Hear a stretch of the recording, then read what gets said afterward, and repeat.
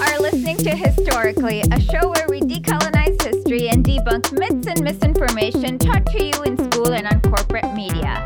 I'm your host, Desha. Today, we have Tom Secker and Matthew Alford, the producers of the film Theaters of the War, where they will come and talk to us about the intense relationship between Hollywood and the national security state. Today we have Matthew Alford and Tom Secker. They've written some books about this topic, and they're producers and featured in a documentary that is going to be released in March. Did I get that right? I think so. Okay. So the first question for both of you is, most people go to the movies and they don't really, like, let's say you're watching Iron Man or a Marvel comic, they don't realize that it has a lot of input from the Department of Defense. Do you want to talk a little bit about that? Yeah, sure. Hello, Tom. Nice to see you again. Yeah. Hey, man. Do you want to take that one? Well, a lot of people don't realise that the Department of Defense and CIA and various other agencies, often quite controversial agencies, are involved in the production of cinema, and particularly over the last 15 years or so, over the production of network television as well. It's a really striking phenomenon that we have uncovered as a small group of researchers over the last few years. And yeah, we think it's really disturbing. It seems kind of strange. I think, when we were first starting to look at this, sort of 15 or 20 years ago, the idea that there could be, kind of this sort of level of state control over television just seemed peculiar. I mean, we always knew that there were, occasionally the government gets involved in the production of films. That has happened patchily in the past, in the 20th century. But actually, that had been going on way, way, way more than anyone ever realized. And it was kept secret largely by a small group of academics and people in the US military and CIA, as well as just the usual commercial interests not really wanting to advertise when they are essentially manipulating a load of narratives for the consumption of the poor public. Yeah, I've always kind of had that idea because we never see movies about, let's say, the El Mozote massacre, but we see plenty of Black Hawk Down and all those kind of stuff. Okay, so Tom, you tried to do a Freedom of Information request in regards to whether or not that they have a database of these movies. And do you want to talk about what happened there? Okay, sure. So I guess the background to this is that Matt had been in contact with the head honcho at the Pentagon in terms of Hollywood liaisons, Phil Strubb, who was in the job for about 30 years, retired 4 years ago, I think now. He was there from about 1988 to 2018. Matt had been in touch with him, trying to get information out of him, and he was sort of trying, fobbing Matt off and saying, oh, no, we don't have any of the old files anymore. And if you file a Freedom of Information request, all you're likely to get is, what was the phrase, a brief entry in an incomplete database. And me and Matt had been working together for a while at this point, and I filed a whole bunch of information requests, and we got a whole bunch of documents based on the kind of discussions. And we said, oh, maybe we can get this, maybe we should try and get that. And then we were talking about this email and I thought, well, if this database does exist, even if it's incomplete, it might be useful. There might be stuff in there that we don't know about. There might be, things we can work off there. So I requested it. Initially, the Army said they'd never heard of this. They said they didn't have any such database. The other branches of the military, like the Marine Corps for a while, said there was actually a second database, but then backtracked on that. They said they had their own kind of version of this, but then said, no, actually it didn't exist. And eventually the Pentagon themselves, like the top of the tree, got back to me and sent me a copy of this. And it's essentially an Excel spreadsheet from what I can tell. But of course, they didn't send me an electronic copy. They printed the thing out and posted it to me to make it as hard as possible to extract that information. And it's kind of a fascinating glimpse into this whole world because it covers what's it, about 900 entries, I think, that are in this database. I mean, it's missing just as many again on top of that, if not more. But there's a whole bunch of stuff in there we did not know about, a whole bunch of films. There is some stuff on script input and other influence on, visual content and such like. And certainly there are a lot of films in there that were denied, that were turned down, that had approached the Pentagon or one of the branches of the military for some kind of support and had been rejected. And there's dozens of them that were never made, partly as a result of that rejection, because, of course, it makes it much harder to make some kind of military film if you can't get access to locations and people and vehicles and so on. And that was probably the most astonishing thing that actually came out of that database document, is that, there were dozens of films that we'd never heard of because, of course, they were never made as a result of the Pentagon refusing to help make them. I've always thought Hollywood was doing fiction, so why can't they recreate like a set for, I don't know, an army base, or why can't they use After Effects for the weapons? Like, why is it that they need all this? Well, a lot of those films were in the 80s and 90s before you could really do a lot with CGI. Mm-hmm. Another thing is you can recreate a lot of these things. You can find another building that looks a bit like CIA headquarters and put a graphic up saying, CIA headquarters. But anyone who knows what they're looking at will know it's not the right building, in which case your attempt at creating authenticity backfires and you actually look a bit of a prat. And for all the people who don't know the difference, it's like, well, what difference does it make anyway, I guess? But it's more the things that you can't get elsewhere. Sure, you can get an old, maybe disused army base and paint it up, and if it's only for a couple of scenes, you might get away with it. But if your film is set on an army base, you need an actual army base, otherwise it simply ain't going to look right. And especially for anyone in the military or any veterans out there watching it who are quite big on this, they love watching these films and pointing out all the problems and flaws and inaccuracies.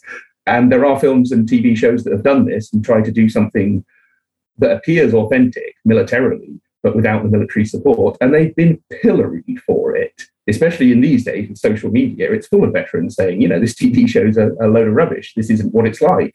So that's a problem. There's also things like an aircraft carrier. There's only so many aircraft carriers out there. Sure, you can do it in CGI. You can do it with a bit of you can put a couple of actors in a cockpit and try and CGI a takeoff in the background and stuff like that, but it doesn't look as good as the real thing. It just doesn't. I know, I watched countless hours of these films and TV shows, and trust me, it just doesn't look as good. So you can do it, but you will end up with an inferior product. I remember you guys talk about a movie in 1994 that's supposed to be a very good theme, but it never gets made. And you go into detail about how it was rejected. I think you might be referring to Countermeasures. Yes, Countermeasures. There were, as Tom said, one of the things that's come out of the database is an enormous list of films that have just never been produced, and that's largely because they didn't receive the requisite help. Countermeasures was a very prominent example, and there were some other prominent examples like Fields of Fire. I'll talk about Countermeasures in just a second, but just to add to what Tom said about the denied scripts as well, I think one of the other things that Tom found through the Freedom of Information Act request was that, Tom, I think I'm right in saying it was the Navy says that they've got 240,000 pages of documentation, which has still not been released, which we believe, we suspect is rejected scripts. 240,000 pages sounds like a heck of a lot. I imagine that is probably actual scripts, which probably accounts for quite such a huge number of pages. But regardless, we're still probably talking about several thousand more products that have just been essentially destroyed at the behest of a branch of the US military. In terms of Countermeasures, that was a film that had attached Sigourney Weaver and Gina Davis at one point as well. So, big name stars. And that was due to be set on an aircraft carrier. So it related to the Iran-Contra scandal from the 80s, which was to do with American drug running and things like that. It was ultimately it was covered in a kind of watered down way in that Tom Cruise film, which I'm trying to remember the name of now, but from a couple of years ago. American Made, you're thinking? American Made. But Iran-Contra was very controversial. It sort of got to the heart of the American establishment. It almost toppled President Reagan. And so the Pentagon specifically said, we have no reason to denigrate the White House with this script, or to remind the public of the Iran-Contra scandal. We have that in writing, and it's one of many very clear indications of the extent to which these organizations are heavily politicized, just very political entities that will do whatever they can to prevent narratives coming out that oppose their interests. Countermeasures, would have been a scandal set on a military boat, and it probably would have been a big budget blockbusting movie production, and we'd all know what it was, and we'd all probably be quoting lines from it for years to come. But of course, that was not to be. Instead, we had things like the Jack Ryan franchise that sort of covered Iran-Contra in a way. With films like Clear and Present Danger, which were Department of Defense supported movies. And again, what a surprise they are. They're the ones that perhaps we remember. They're the ones, if you turn on the TV late at night, you might still see reruns of those. And they are just watered down products that are in favor of, or at least broadly in favor of, the American national security state, and promote this idea of this sort of bogus democracy narrative. Yeah, that's kind of what I kind of want to ask you about. So let's say that I have a really awesome movie script and I give it to the department. They come back with these script notes. What are they, and what happens to me if I refuse to incorporate these quote unquote notes in my movie script? Maybe Tom should answer that one, partly just because my cat is purring as loudly as possible and as close into the microphone as he can possibly manage. Well, okay, Matt's cat obviously wants to answer that question, but I'll give it a go instead. Like you say, they're script notes, exactly like those that would be sent by a producer or even a script doctor. Sometimes they hire a script doctor in Hollywood to go through the script and make recommendations on how to improve it. And it's essentially the same kind of thing. It's just lists, page 17, scene 23, change this bit of dialogue. Page 43, we don't like this character's framing here. Can you make them more likable or more noble in some way? It's literally stuff like that. But all from a kind of state propaganda point of view. So instead of it being about selling the movie to the audience, it's about selling the military to the audience. So they're not all that concerned with whether a secondary character who's not in the military is noble or romantic or sympathetic, but they care a hell of a lot about whether the military characters are, and especially whether veterans are. They're quite big on that. They're not. It's not just about depictions of active duty members. It's about anyone to do with the military, anyone who's ever been in the military. So, one of the things that came out of our research is that they're very, very sensitive about any depictions of mental health issues. So, gambling, drug abuse, alcoholism, homelessness, depression, suicidality, PTSD, all of these things, whether we're talking about people who are still in the military or people who are veterans, they hate these depictions. They censor them, they try and manipulate them, they try and twist it around to make it look like the Department of Defense and the military branches are actually, dealing with this problem and helping these people when, frankly, they're doing a piss poor job of that. They're letting them down every single day. That's one of the reasons why so many current and former military members suffer from these things. So that's one kind of aspect that they're, like I say, very sensitive about. And the script notes that they've sent back to dozens of productions are littered with this kind of thing. They don't want any mention of this if they can get away with it. So, for example, in A Few Good Men, the whistleblower character who blows the whistle on the big scandal that's taking place on the military base in Cuba ends up killing himself.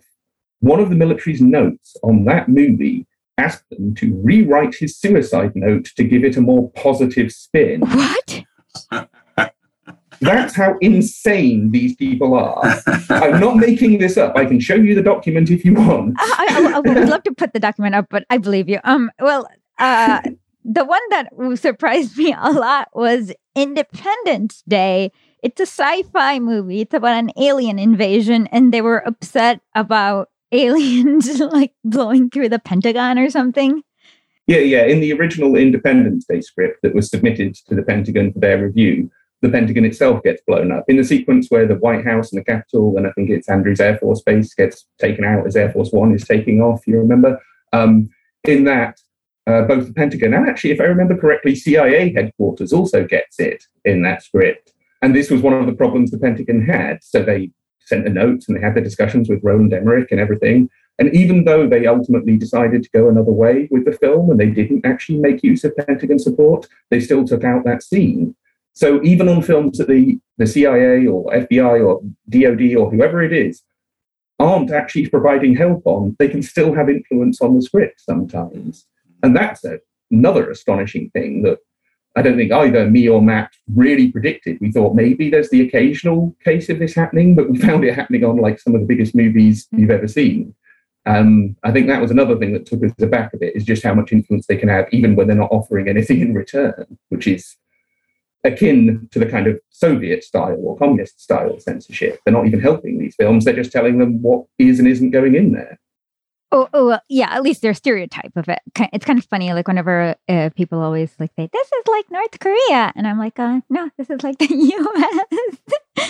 Well, sure. But I mean, if you look at things like the Czechoslovakian communist government, so there are some documents on that, on just how kind of petty and neurotic they were over film content. And yeah, reading through some of these script notes, it strikes me just how similar the mentality is and just how, like I say, petty these people are. Yeah. Can you talk quickly about this professor named Lawrence Sood? And I think this is mainly aimed at Matt because you had to go across continents to get some data. Well, I went across the Atlantic Ocean, I suppose. I don't know if that's crossing continents. And I was allowed to use a plane at the time. I didn't have to run. But I'm glad that you made it seem like such a quest. So me and Tom did Main Book in 2017. But actually after that, but we had quite a good response to the book, and it kind of led to more things. It led, whether directly or indirectly, to the production of the documentary Theatres of War, which is coming out in the next few weeks. In 2018, I went over to the United States to visit this archive in Washington, D.C., which was Lawrence Seward's archive, which is where all the Department of Defense's documentation was stored.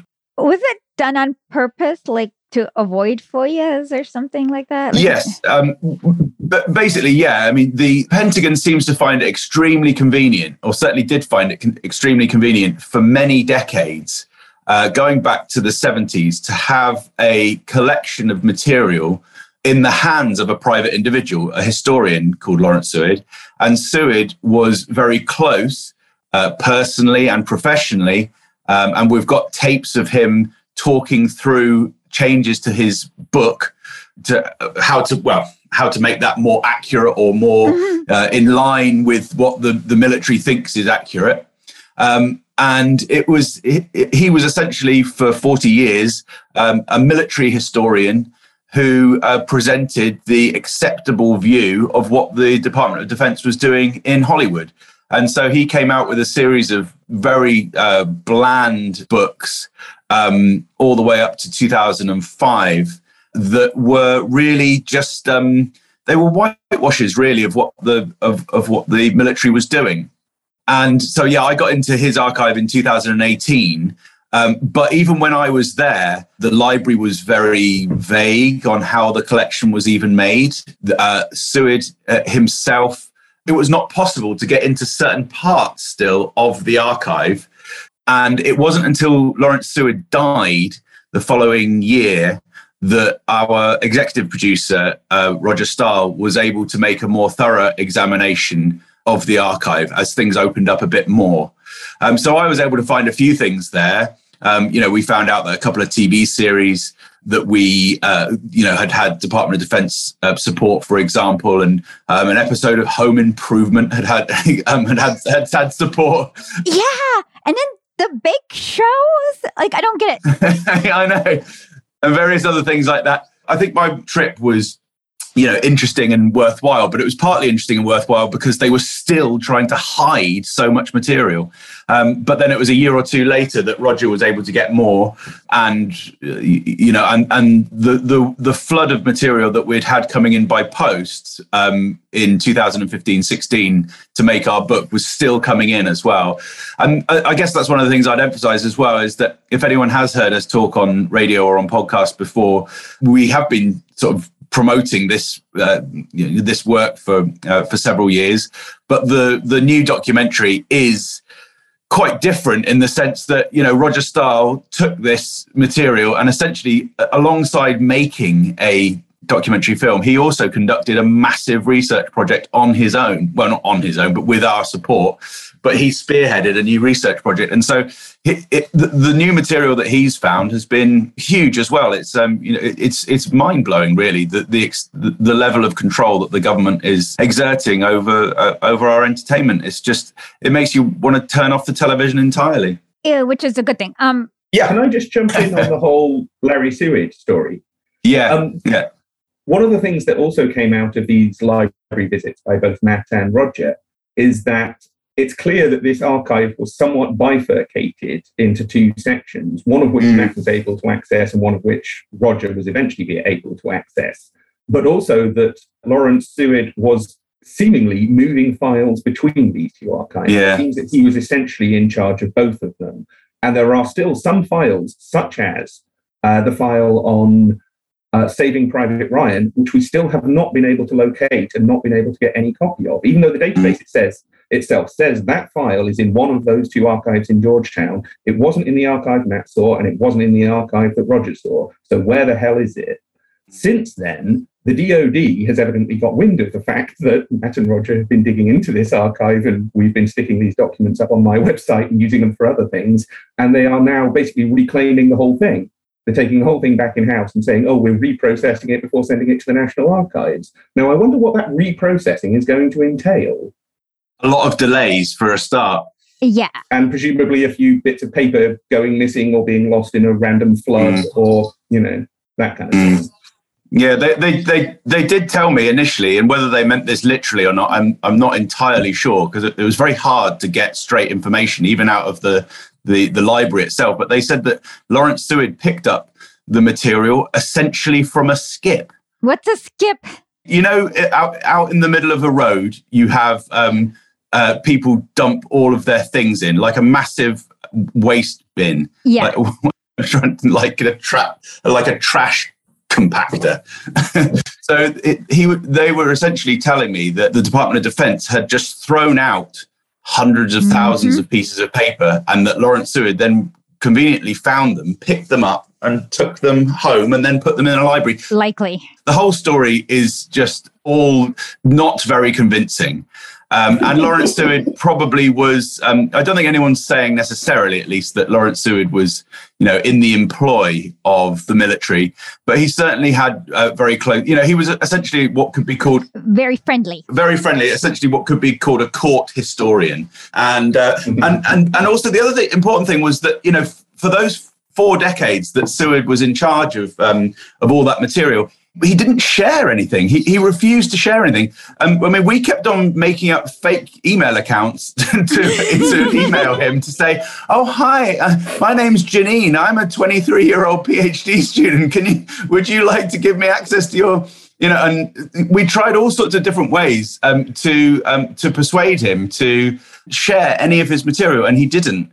The closest that he came to sharing some material, it seems, was in the early 2000s when a journalist called David Robb used some of that, and then it led to the most vicious exchange in a journal that you've ever seen between these two men, essentially accusing each other of libel.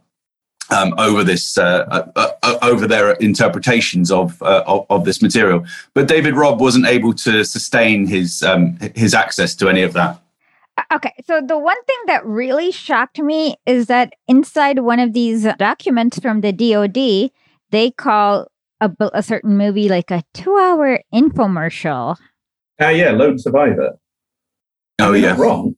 They're not wrong. Okay, no, but to me that seems like that's how they see this, as purely a propaganda, make us look good project, right? Absolutely, they do. I mean, that line, part of the reason why we included it in Theatres of War, is because it's possibly the most astonishing line that we came across in these. That was from these like diary-like reports of what these different entertainment liaison officers are actually up to month to month, which again were an eye-opener on the sheer scale of this operation as much as anything. But yeah, it's littered with comments like that. And they very much see it in those terms. I mean, they never actually use the term propaganda. That's one of the funny things, is that in these tens of thousands, maybe hundreds of thousands of pages of stuff that we've obtained in some fashion and through some method or other, I don't think we've ever actually seen the word propaganda, or certainly not in any of the stuff from the last 30, 40 years. Maybe if we went back to World War II, we could find that term in some of these papers. But I guess they live in a state of bad faith about what they're doing. And whenever you see interviews with these people or hear them on podcasts or things, they do, firstly, openly lie about what they're up to. For example, the current head at the DOD, Glenn Roberts, in the only interview I've actually heard from him, which was on a podcast on, I think, military.com, he said, oh, no, we never pitch. We don't actively pitch ideas to studios. And then later in the same bloody interview, he admits, oh, yeah, we really want movies about Space Force. It's something we keep bringing up in our conversations with movies. Yeah, they're very proactive, and that's one of the things they really don't want to get. They really don't want people to know, is because obviously there is a line between support and active propaganda, and the fact that they are so active is one of the things that's really come out, I think, from particularly from the Freedom of Information Act request by Tom, but also from Roger, and Tom's right about the direct lying. It's and Roger speaks to them in the documentary. He speaks to some of those people, and their answers are just so kind of pathetic and weaselly, that because they know that they've got nothing to back up what they. And I'd say, I know that we've used the word sort of surprising, and I think you were really surprised by the content of what we've found. Even in the title of our book, we use the word shocking. In a way, it is shocking, the scale. But in a way, these people are just operating like any other PR agency, from what I can tell. This is the same playbook as being used by the smoking lobby. It's the same playbook that's being used by the oil lobby. It's the same thing that's happening with the Prime Minister of our country, of Britain at the moment. He's just doing this. He's just continually doing the same thing of delaying an answer, delaying a report, saying this will happen at this point. And so however much political problems he gets into, he just has a stock way of responding. He'll apologize about this, but he won't resign. And then he'll just keep kicking the issue further down the track. It's the same. I don't think it's particularly unusual. It's standard practice for anyone who's running a PR agency. And PR is everything, with the CIA and with the Department of Defense, with number 10 Downing Street in Britain, wherever you are with the White House, it's all PR. You'd be hard pressed to find an actual something that hasn't been spun. So this is just an extension of that. It's just a surprising extension of it, because no one even knew that it happened at all until the last few years. To prevent the further embrace of the CIA and DoD ironically sponsoring your favorite anti-imperialist podcasts and newsletters, we kindly invite you to support your comrades at Historically by going to historically.substack.com and subscribe today. That's historically.substack.com. Also, check us out on YouTube and Twitch with Late Nights with Lenin. Get commentary and trolling from 100 years ago by the absolute master of the form, and see how little has changed. It is what is to be done. So, Tom, I heard you've been labeled as a vexatious requester. Among other things. What are the other things you've been labeled as? The Foreign Office called me a repeat offender. Which is actually kind of defamatory, to be honest. But, the whole vexatious requester thing is a term that is actually applied mostly by the British government, and some others, to anyone who they consider is basically using the Freedom of Information Act too much. That is someone who is being sort of too proactive and aggressive in their attempts to actually, get information out of these so-called democratic governments. And the very fact that these sorts of limitations even exist should tell you a lot about the limitations, both of the Freedom of Information Act in different countries and of so-called elective democracy. It's a name I wear with pride. I don't care. So, that's funny. I hope I have to see you. They can't stop me by calling me a vexatious requester, so what difference does it make? True. Right back and tell them that they hurt your feelings, Tom. So now, one movie you guys also take care to mention is about Jarhead, where it has this like abusive head who like hits the soldiers and like drives them crazy, and it talks a lot about these real issues. But then the Pentagon had a PR program against the movie after it got released, right?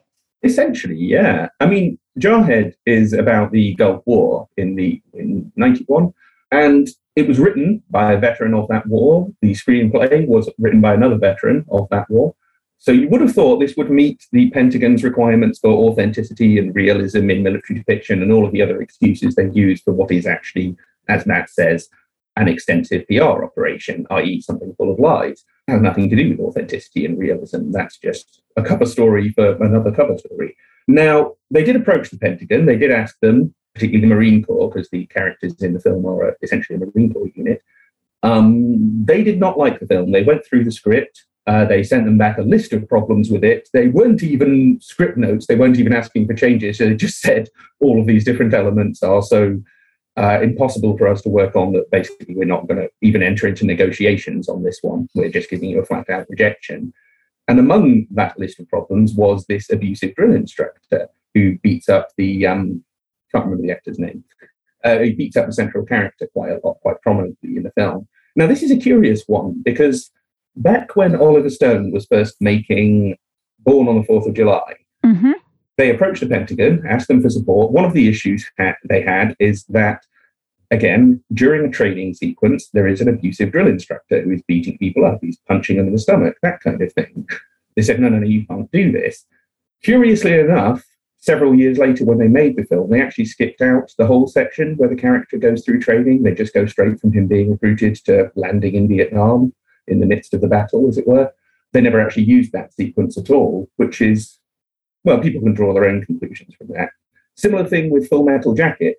I don't think they ever actually approached the Department of Defense, but I know the Department of Defense is not happy with the depiction of the drill instructor, despite the fact virtually every Marine who's ever seen that film says, yeah, that's exactly what I like. So, okay, those two are both Vietnam era, right? And they're saying, oh, no, it doesn't happen anymore. Back then, the drill instructors might have been allowed to slap you or punch you in the stomach or something, go, oh, no, we don't do it now. Well, okay, but they're now saying that about the Gulf War. So what? When did this actually stop? Because I'm fairly sure it probably still goes on in some places, is what I'm getting at here. But yet, over decades, they were saying, oh, no, that's the thing from the past. That's not something we do anymore. And they kept either knocking back films or objecting to films or trying to rewrite films in order to remove this thing that obviously still goes on. So that's a great illustration of just a little thing that you wouldn't necessarily think of when watching the movie, that they're very sensitive about and that has affected several major movies that you've probably seen. Well, okay. For me, what bothered me the most was, I can't remember which movie it was in. It was where they find 5 random people in Afghanistan, and That's Lone Survivor. That's the infomercial. Oh, okay. That's Lone Survivor. Okay. And, okay. Now I understand. Okay. So, but then like they decide to like not shoot them and let them go. But I've done quite a bit of research about Afghanistan, and the U.S. Marines have actually shot Afghani civilians for sport. Not kidding. I can send you the article in the trial. But so that just like bothered me a little bit about how much war crimes gets whitewashed. Well, I mean, in Lone Survivor, even in the actual event, they didn't kill these people. They, according to the only person who survived out of those 4 Navy SEALs, which is obviously a difficult source, and I have to be honest, Marcus Luttrell is not a reliable guy. I don't know whether that guy is suffering from PTSD, survivor guilt, whether he has actually made up half of this story. I don't know what's going on, but that guy has contradicted himself so many times that, yeah, you just can't take him at face value, or at least what he says at face value.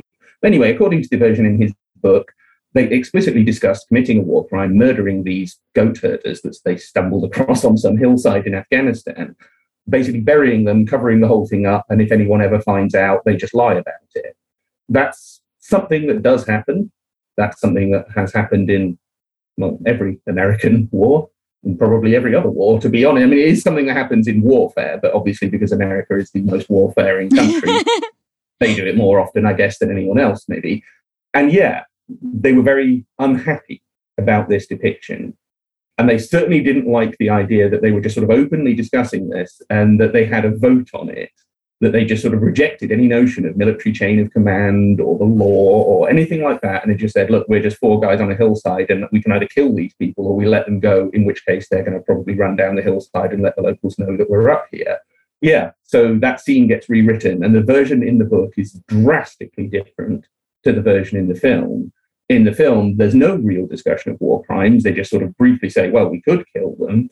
There's no discussion of like a conspiracy of silence, no discussion of a prolonged cover-up, no question of the law or ethics, all of which are, you know, to some extent debated in this lengthy sequence as explained in the book. And so where does the whole authenticity thing come in? Is this not just the Pentagon saying, we don't like that this happened, we don't like this conversation, so you need to just completely rewrite this conversation to make us look better and to make our dead Navy SEALs not look like potential war criminals? And I can understand from their perspective why they did that, but it's a massive deviation from the accepted version of events. So, well, I mean, Tom, if you remember, disrespecting Luttrell and saying, well, we reckon Luttrell is kind of full of shit here, so screw that guy, even though he's the only guy who survived from this massacre of Navy SEALs. So whichever way you cut it up, that's a pretty awful thing to do, I reckon. Mm. The CIA's entertainment liaison in the 90s, you know, he put it pretty straightforwardly. He just said, we're tired of being seen as the bad guys. Have you tried not being the bad guys? And I think that's probably, you know, just the underlying issue that these national security organizations have with any of it. They want to look good, and I think that's been particularly an issue since the end of the Cold War, because it's been harder to justify the existence of huge and inflated budgets for the national security state. It's probably been even more so the case since the War on Terror, but also perhaps it goes back to the 1970s as well, when there was the Year of Intelligence in 1975, and the idea that the US military and the CIA in particular were actually very dangerous organizations that were harmful to American democracy gained such currency. And I think it's really from those origins that these organizations have made the decision to put such a heavy emphasis on their PR game. It wasn't really the case, certainly with the CIA, but even relatively speaking with the Department of Defense in the 50s, 60s and early 70s. That concern wasn't as prevalent. They weren't trying to manipulate narratives with such a degree of frequency. They were still trying to stay out of the news, and they were still trying to manage news as best they could. But this whole process got a real shot in the arm as populations. As the American public and as Western populations wised up and realized that their masters, the institutions that are running us, don't necessarily have our best interests at heart. And I think that's particularly the case with organizations like the CIA and the American military, for goodness sake. I mean, they're some of the most controversial organizations in the world. As is the FBI, or at least certainly has been in the past, the FBI. So I think that's where this is coming from. And I think one other thing I'd just emphasize as well, Escher, is just that, you know, this isn't all about internal American military issues like the prevalence of mental health issues in the American military. And it's not just all about trying to make personnel look good. It's also about controlling much larger narratives as well. So, for example, even the narrative about, say, take the biggest thing that I can think of, which is about nuclear weapons. I mean, the way that the Department of Defense has handled the representation of nuclear weapons is really interesting. So, for example, there's a reference to the Hiroshima bombings in the new Godzilla film, and they make sure that they tone down basically remove that speech and replace it with a much vaguer speech about, you know, what was it, Tom? Something about mankind, you know. It's arrogance before nature, blah, blah. It's just like a crap version of what Ian Malcolm says in Jurassic Park. Yeah, yes, exactly, yeah. And then they've also, they tried to remove very specific policy issues from, for example, from a very famous made-for-TV movie called The Day After, which was about a nuclear war. They tried to remove a reference to the actual American nuclear weapons policy, which at the time, until the late 1990s, was launch on warning. In other words, if we're attacked by nuclear weapons, if we think we've been attacked, we will respond immediately, which is much more risky. I think America still also has a nuclear first strike policy. I think the West still has a first strike policy, but launch on warning was even worse. And that continued until, I think, 97. But yeah, we did. Yeah, I mean, it's like nuclear weapons policy is still appalling, and not just appalling. There's not even a word to describe it, really. It's kind of omnicide in action, isn't it? And omnicide in slow motion. But they also had similar effects on films like War Games and that Christian Slater movie and John Travolta Broken Arrow, because it was about about the theft of a missile. We have at least 6 broken arrows, like in the middle of nowhere. Yes, exactly. Yeah. And similarly on Crimson Tide, because that was about a mutiny on a nuclear submarine. I think there was references to it in Tomorrow Never Dies, and also in Terminator, and plenty of other films. So, and also, they want to demonize other countries as well. That's part of this agenda. It's Soviets' fault. It's not. This PR activity covers the whole gamut of activity in the real world. They deal with everything, and they try and smooth out everything for their own benefit, or for what they think is their benefit, their short-term benefit, even if it might lead to the death of their people on their own side, and indeed whole countries. Okay, so I have 2 questions. So in the original, I guess, envisioning of Godzilla was a monster created out of radiation or something like that as a warning to humanity. And towards the more recent renditions, they're using nukes to get rid of Godzilla. Like, how did that transformation happen? Well, because of the DoD. Okay, that's an easy answer. Okay. At its simplest. Okay, the second one is in the 1950s, there was a movie called The Day the Earth Stood Still. It was a warning about nuclear weapons. But then they redid it with Keanu Reeves, but then instead of nuclear weapons, they changed it to environmental damage. Like, was the DoD involved in that at all, or you guys know? I'm pretty sure they were. What, the remake? Yeah. The more recent one? Yeah, I'm pretty sure. Yeah, because it didn't make sense when they were like, oh, environmental. Like, it was a much vaguer cause. And why would the alien come and warn? Like, nuclear weapons made perfect sense. Yeah, I mean, this is, again, this goes to what Matt was just saying, is that you got to appreciate the Department of Defense isn't just isn't what it's called. It isn't a Department of Defense, for one thing. But also, they're involved in all sorts of things. And whether it's a genuine humanitarian operation or one that's being used as a guise for military occupation, which is perhaps more common, whether it's some kind of disaster relief in the wake of earthquake, famine, flood, whatever, all of these different things that you see the DoD doing in these films have in some way been airbrushed and rewritten and reshaped by the very people who want you to see these people as heroes.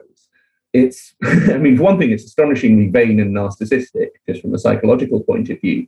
But also, this is in particular where they've moved to since that period in the mid-70s that Matt was talking about, is that that's when a shift started to happen. Up until that point, the Department of Defense almost exclusively worked on war films. Now they're working on Godzilla movies. They're working on Iron Man. And bake shows. They're working on an astonishing number of cookery shows, a disturbing number of cookery shows. I mean, the sheer existence of how many cookery shows is slightly disturbing in itself, but the fact that so many of them are being turned into military propaganda, well, that just makes it... Is Gordon Ramsay military propaganda? At times, yes. Okay, darn. Top Chef is filmed at CIA headquarters. You name it, really.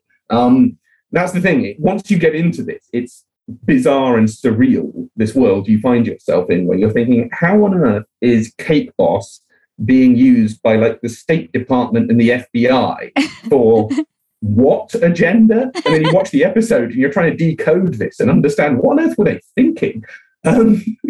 So Yeah, that, like I say, that's when this shift happened towards we're not just making war films anymore. We're making everything. We're trying to portray ourselves as dealing with and the solution and answer to everything. Whether it's an asteroid, whether it's a giant monster, whether it's a pandemic, doesn't matter. Whether it's rogue North Koreans, whether it's the Chinese, whoever they're referring to there, since that's like, 1.5 billion people, they're the answer. They're the response. They're the only solution, and they're a necessary solution. And fundamentally, that's the message that they just keep hammering at us, whether we're watching, Lone Survivor or Food Truck Face Off. It really is. The whole gamut of entertainment is being used to portray the Pentagon as the answer to the whole gamut of human and earthly problems. I have a question in regards to, so like for a while, the CIA was like, the CIA doesn't, the United States does not torture. And then eventually it was like, we interviewed John Kirkue, who blew the whistle on that. And we realized, yes, of course, you guys torture. So then it seems like in the movie where they allegedly caught Osama bin Laden, they kind of try to make torture seem necessary. But we know that actually the information that caught Osama bin Laden, it was from one of the Kurdish groups. And they just like casually asked this person over like a few cups of coffee. So talk a little bit about that. Well, I mean, that goes back to prior to the Abbottabad raid in, May 2011. The CIA had an internal PR program set up months beforehand where they were, because they were getting hammered over the torture program, they said, we're going to use this raid, we're going to use the successful capture or killing of Osama bin Laden as our way of essentially remediating the torture program's reputation. We're going to make it seem like, oh, it's okay. It was not only necessary, but it was a good thing because it led us to bin Laden. The problem is that isn't true.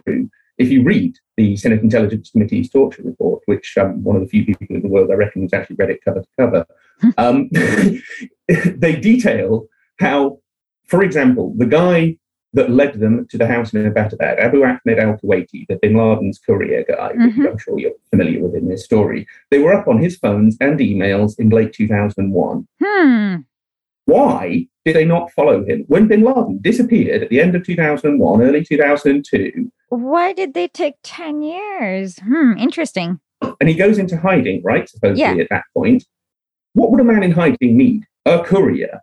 They knew this guy was a courier for bin Laden, that he'd been friends and a personal assistant to bin Laden for years. They were up on his phone, his email. They knew who he was. They were tracking this guy.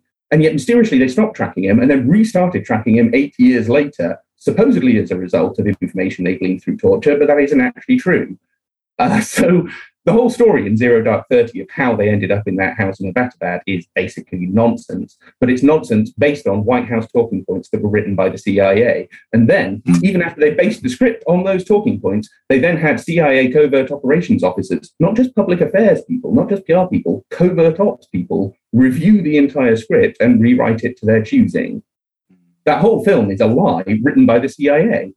Oh my God. Okay. I mean, I couldn't watch it because I was just it was not because it was neither good or bad. I was just I saw the first few minutes and I was just bored. It is not an interesting film. Yeah. And we have to talk about, I've always wanted the Jack Ryan series and how Iran and Hezbollah are collaborating with Venezuela to do whatever. Okay. So it's the most popular series on Amazon, and I've never seen such blatant propaganda like so out in the open before. I have. Oh, you have. Okay, tell us about that. I guess Matt and I have been watching this stuff for a lot of years, so maybe, I mean, I don't know, that second season of Jack Ryan did, I think, raise both of our eyebrows. It's like, right, now they're going down the route of, at least in terms of the way they presented it in the commercial for season 2, it was, the Russians are giving nuclear weapons to Venezuela. Wait, what? And it was they were also suggesting that the nuclear weapons would definitely be used to destroy Washington, D.C., at least, again, as you say, in the trailer. I think they back away from it a bit in the actual show itself. But yeah, I struggled to watch Jack Ryan as well. It gets to a point after you've done this kind of study for whatever it is, 10 or 20 years, you start to watch things out of obligation to try and find political messages, and it sometimes drives you a little bit insane. So I think, Tom, can you field this one on Jack Ryan? I've only seen parts of it. Okay, I mean, season 1 is fairly. I mean, it's relatively well written, but it's fairly run-of-the-mill Homeland style war on terror, Islamic terror stuff. Season 2 went crazy because it has Jack running off to Venezuela, supposedly to track down these Russian nukes that don't exist. And he then stumbles across, purely by accident, an evil dictator in Venezuela who is, for some reason, a kind of right-wing authoritarian. And he is facing off in the election against a liberal female, Juan Guaido, 30-something kind of human rights campaigner type who isn't very interested in politics. Juana Guaido. Yeah. Is that his name? So you essentially have this fascinating inversion of reality whereby the CIA, it turns out, are actually helping liberal left-wing candidates in Latin America, people who care about human rights. So this isn't at all like the overthrow of Allende and the replacement with General Pinochet, which is, of course, a essentially socialist prime minister, I think, being overthrown by a crackpot right-wing military dictator who tortured and murdered tens of thousands of people, maybe more. That's what actually happens when the CIA gets involved in Latin America, is stuff like that. But according to Jack Ryan, it's the inverse. Instead, what you end up with is liberal democracy. I can't actually remember in the long history, and I've read a lot about the CIA's history in Latin America, of any of their machinations and operations resulting in a liberal democracy. Never. In fact, the problem is democracy. They've said it open. I can send you the WikiLeaks file where they complained about how Evo Morales is having people draft the Constitution without paying attention to democratic limitations. Oh, I'd love to see that. Actually, please do send that, Aisha. I'd appreciate that. Okay, to Tom or Matt or both? Both. Okay, I'll send it to you both. Yeah. So in fact, their problem half the time is the opposite. But yeah, I'm going to ask a philosophical question. And if you guys are not familiar, we'll delete it. But have you heard about Baudrillard? I'm pronouncing his name wrong. I know. Is this Jean Baudrillard, the French philosopher? Yes. Hyperreality and the Gulf. Yeah. Yes. Okay, so do you think we're at a phase where the DoD is creating their own hyperreality? I think we've possibly been in that phase for a while now. Yeah. And I think they've certainly, I think what, perhaps more fundamentally, what I think, and maybe Matt will disagree with this, but I think they've weaponized the condition of hyperreality. I think they've cottoned on to the fact that people don't know the difference between what they're looking at on a screen and what they're looking at in reality, or at least that confusion is very prevalent and very common in a lot of areas of life. And they've weaponized that process. They've seen that and thought, we can exploit this.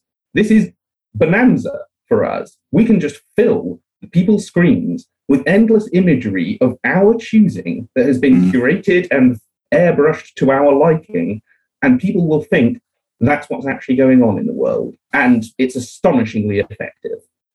Yeah, I wouldn't disagree with a word of that. Wow. Yeah. I mean, like the movies like Avengers and Tony, another one you guys mentioned, where he becomes a weapons dealer, which is 100% different than the comic books. Iron Man, yeah, they totally inverted that. Tom and Tricia Jenkins have a book out about 3 or 4 weeks ago, Tom, which is called Superheroes and the Superheroes and the State. I missed out a word there, but Superheroes and the State. Superheroes, movies and the State. Movies and the State. And that in that book you outline over many pages, which I had not seen before. Over about eight pages, you outline how the narrative of Iron Man and the character of Iron Man was completely inverted from an anti-war narrative into a pro-war narrative. I mean, I always kind of had a sense of that, but you really document it particularly thoroughly, and with reference to government documentation.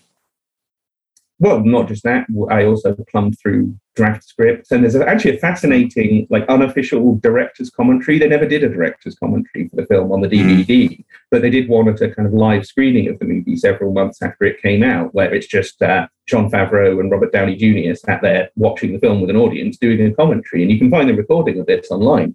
And so I plumbed through that. And there are some truly astonishing things in that. Possibly the best example is when Tony has been captured and he's in this sort of militant cave complex up in the mountains, and the terrorist leader is showing off this, large array of weaponry that he has. He has, all these sort of fancy different missiles and guns, anti-aircraft stuff, all this different kind of thing. And Tony asks him where he got it from. And they actually filmed this scene, scripted and filmed this scene. The guy responds, Carter, Reagan, Bush, Clinton, Bush. And it's a reference to how, as Favreau puts it, weapons have just been pouring into that area from lots of different angles, but particularly from American administrations for decades. And therefore getting hold of these things just isn't difficult anymore. And he says that met with disapproval from some higher ups, but then Robert Downey Jr. cuts him off and starts talking about his watch before we find out who exactly those higher ups were. But I think it's either someone from the Pentagon or someone from the studio or both. Wow. And for me, with like the one where they have, is it the Avengers where they do the Air Force propaganda with the women? I wondered, like, why don't these actors have a lot of power. Like, people pay $20 million for some of the top guns, I guess. They could just actually say no to these movies as a group. They're in a union. Like, why don't they? I think it's because it's too new. The information just was not available in any coherent form, and was extremely poorly, it was scattered everywhere until we did that book in 2017. Tricia did a book in 2016 about the CIA's role, but this is all very new. It feels a little bit old to Tom and I because we've been writing about it and researching it for a long time. But in terms of public consciousness, it's just not been known until the last few years. That's largely a result of the extreme effectiveness of the different national security organizations, or essentially just their little PR offices, being able to control all of that with the collusion of a tiny number of court historians. So I think that's the reason. You might find in 10 years' time, you might have some kind of celebrity who latches onto this, but at this point, it's just too early, I think. And I think it's also in some ways too broad. There are some people, obviously Michael Bay knows exactly what the deal is and he's completely happy with it.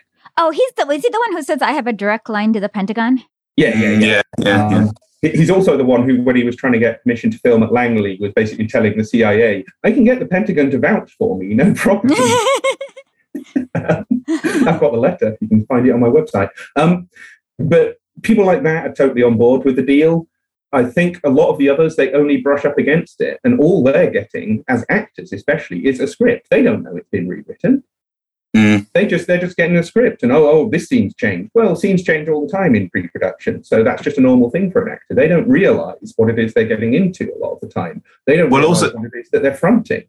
They also have the benefit of meeting all these lovely military people who are no doubt very delightful on set. And, they get some training for combat training, to make themselves look more authentic and, all that kind of thing. So no one really, this is the main problem is that no one loses by these arrangements except for the audience. And the audience doesn't know. So, I think that's why you've not really had any prominent actors coming out against this particular process. You do sometimes get prominent actors who are opposed to, pro-war narratives in general. You've got your Susan Sarandons and your Tim Robbins and, those kind of, that small sort of group of people, Sean Penn. But, often they're kind of co-opted in one way or another as well. I'm trying to think now. I'm sure that there's a Tim Robbins film that is DOD supported, or at least I think there was one where he was playing a veteran and it was kind of very kind of heavily pro-veteran and, not really anti-war. Do you know what I mean? Yeah. Similar things. Sean Penn helped the CIA get El Chapo. Oh yeah. So yeah. So there you go. So someone like Samuel L. Jackson, he did Home of the Brave, for example, which was, the Pentagon saw that as a really unwelcome movie because he was being an alcoholic after serving in Iraq. But actually, from our perspective, it's kind of it's a little bit just sort of putting all the emphasis on the victimhood of the invaders, really. Yeah. So in a way, there's so many, there's kind of layers and standards to this that, what the Pentagon are requiring of the films. Even if you got rid of the Pentagon, you'd probably still have quite a few films that are pretty distasteful to the outside world. I mean, it would be a massive improvement, but nevertheless, this isn't just a government problem. It's also a cultural problem.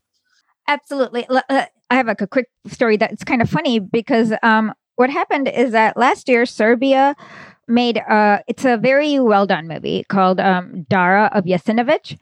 And a lot of these film reviewers were saying it's unrealistic, but it was actually the most realistic description of what happened during World War II in Serbia with these really crazy Nazis.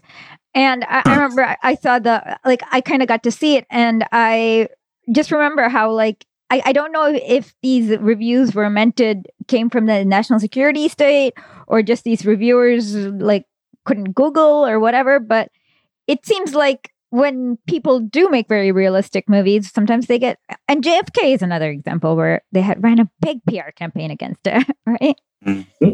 Well, I think this goes to 2 points. One, don't take film reviewers seriously because most of them are idiots. They watch three movies a day and write a review, and that's what they get paid for, and that's that. Their opinions aren't really worth that much usually. Mm-hmm.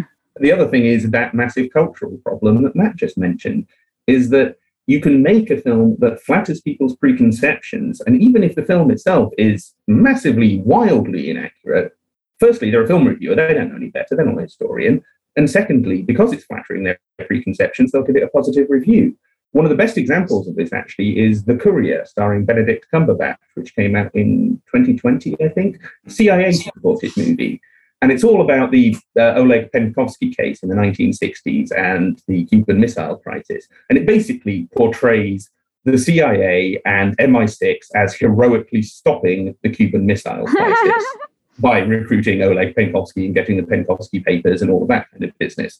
The problem is 90% of the actual story they tell in the movie isn't true, and that overarching narrative isn't true. The Cuban Missile Crisis would not have happened if it wasn't for the CIA meddling in Cuba in the first place. Bay of Pigs started it. Yet that whole side of things is completely excised from the narrative, and instead, the movie starts with a Soviet premier giving it all that, talking about nuclear weapons and using the famous phrase, "We will bury them." That never happened. He used that phrase in an embassy where he said to a bunch of Western diplomats, "History will prove us right, we will bury you." He wasn't talking about warfare or nuclear weapons or any of that. He was talking about his vision for the success of the Soviet socialist system or whatever. They've completely just ripped that out of context and recontextualized the entire Cuban Missile Crisis to make it look like Soviet aggression that was saved. We were saved from oblivion by MI6 and the CIA. It's complete fabrication, that movie. And yet it was supported by the CIA and is being praised by reviewers for being, what an important historical narrative to be telling right now. Isn't it so brave of them to embrace this history and put it on the screen for us and all of this kind of crap?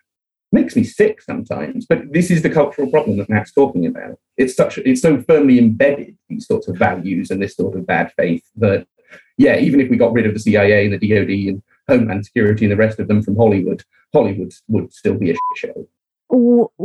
Okay, so in that case, is there something to be done? What is to be done besides, I guess, educating people, so they're aware that they're watching a 2-hour infomercial? Stop watching Transformers. Okay. Yeah, there you go. Well, Tom. That's the short answer. What should we watch instead? The Boys. Oh, Succession. I love The Boys. Oh my God. Yeah. It's for me, what I loved about, has season 2 come out yet? Season 2, yeah. Season 3 is out soon, actually, I think. Oh, no, season 3, sorry. Season 3 is out soon. Okay. I like, Homelander is accurate. He's what America is. Homelander's wonderful, yes. Yeah. Homelander kind of is the DOD Entertainment Liaison Office. Manifested as a superhero. And then they have this defense contractor who's I liked all of it. it was perfect because they'd abandon like these children on the middle of a plane and let them crash to death or whatever. And yeah. Well, the military does do things like that. No, it does worse. So I was very happy with the way the boys happened. Like, how was it Homelander who goes to either Iraq or Afghanistan and just like opens his like scary eyes and kills everyone there? Yes. Okay. But that's kind of the point, is if you want a cultural shift to happen, all culture is a bunch of people doing some stuff. They're engaging with stuff. They're getting interested in stuff. They're telling their friends and whoever about it. Well, so discourage people from going and blathering on about the latest Transformers movie, which is exactly the same as the last 17 Transformers movies, and say, you know what, I think there's better stuff out there. If you want to watch something, okay, you want to watch something that's kind of action-centered, watch The Boys. If you want to watch something that's more dialogue and character-centered, watch Succession. Or, go and have a look around. Be more open to the fact that there's a hell of a lot of movies and TV out there, and we get spoon-fed this national security schlock left, right, and centre. And I think the true antidote to that is to simply disengage with as much of it as possible, or if you are going to engage with it critically, and just vote with your feet, vote with your attention, vote with your eyeballs, vote with your wallets, whatever you want to call it, and just engage in other things. Because that creates demand, that creates a groundswell of cultural change. And that's the only thing that ever really makes a difference, is when people do something and make a difference. Honestly, as much as I'd love to shut down the entertainment liaison offices, the problem is deeper than that, and it requires a bigger solution than that. Okay. For the final question, like, what are you guys working on next? Or are you continuing more of the same? Or is there another genre that you want, I guess, look for NatSec involvement? I'm very much continuing working on this. I mean, I run a website where I put out podcasts and articles and videos where I talk about this stuff all the time, but I have recently also started a job running an investigative journalism unit. So in terms of big picture stuff in the future of entertainment liaison office research, I'm just not in that headspace right now, I'm afraid. No, and similarly, I'm just, I really want to promote this new documentary, Theatres of War. When does it come out? Well, I've had it listed as the 14th of February because it's Valentine's Day and it's a love letter to the Pentagon. Ah, okay. And will it come out on theaters, or how do people watch it? I don't think it's going to be theatres. It's out. Tom, can you remember the name of the platform that it's out on?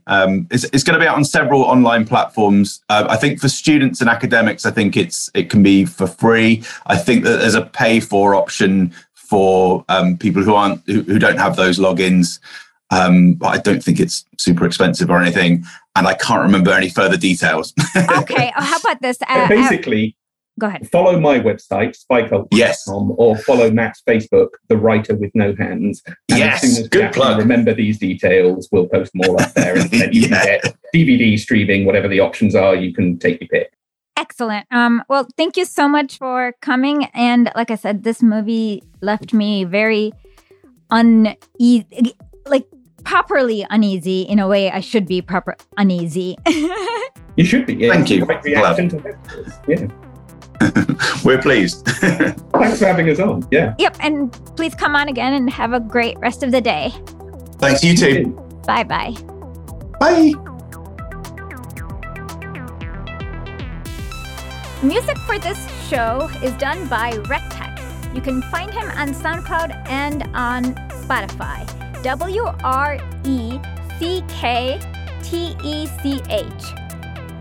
And thank you for listening to our show.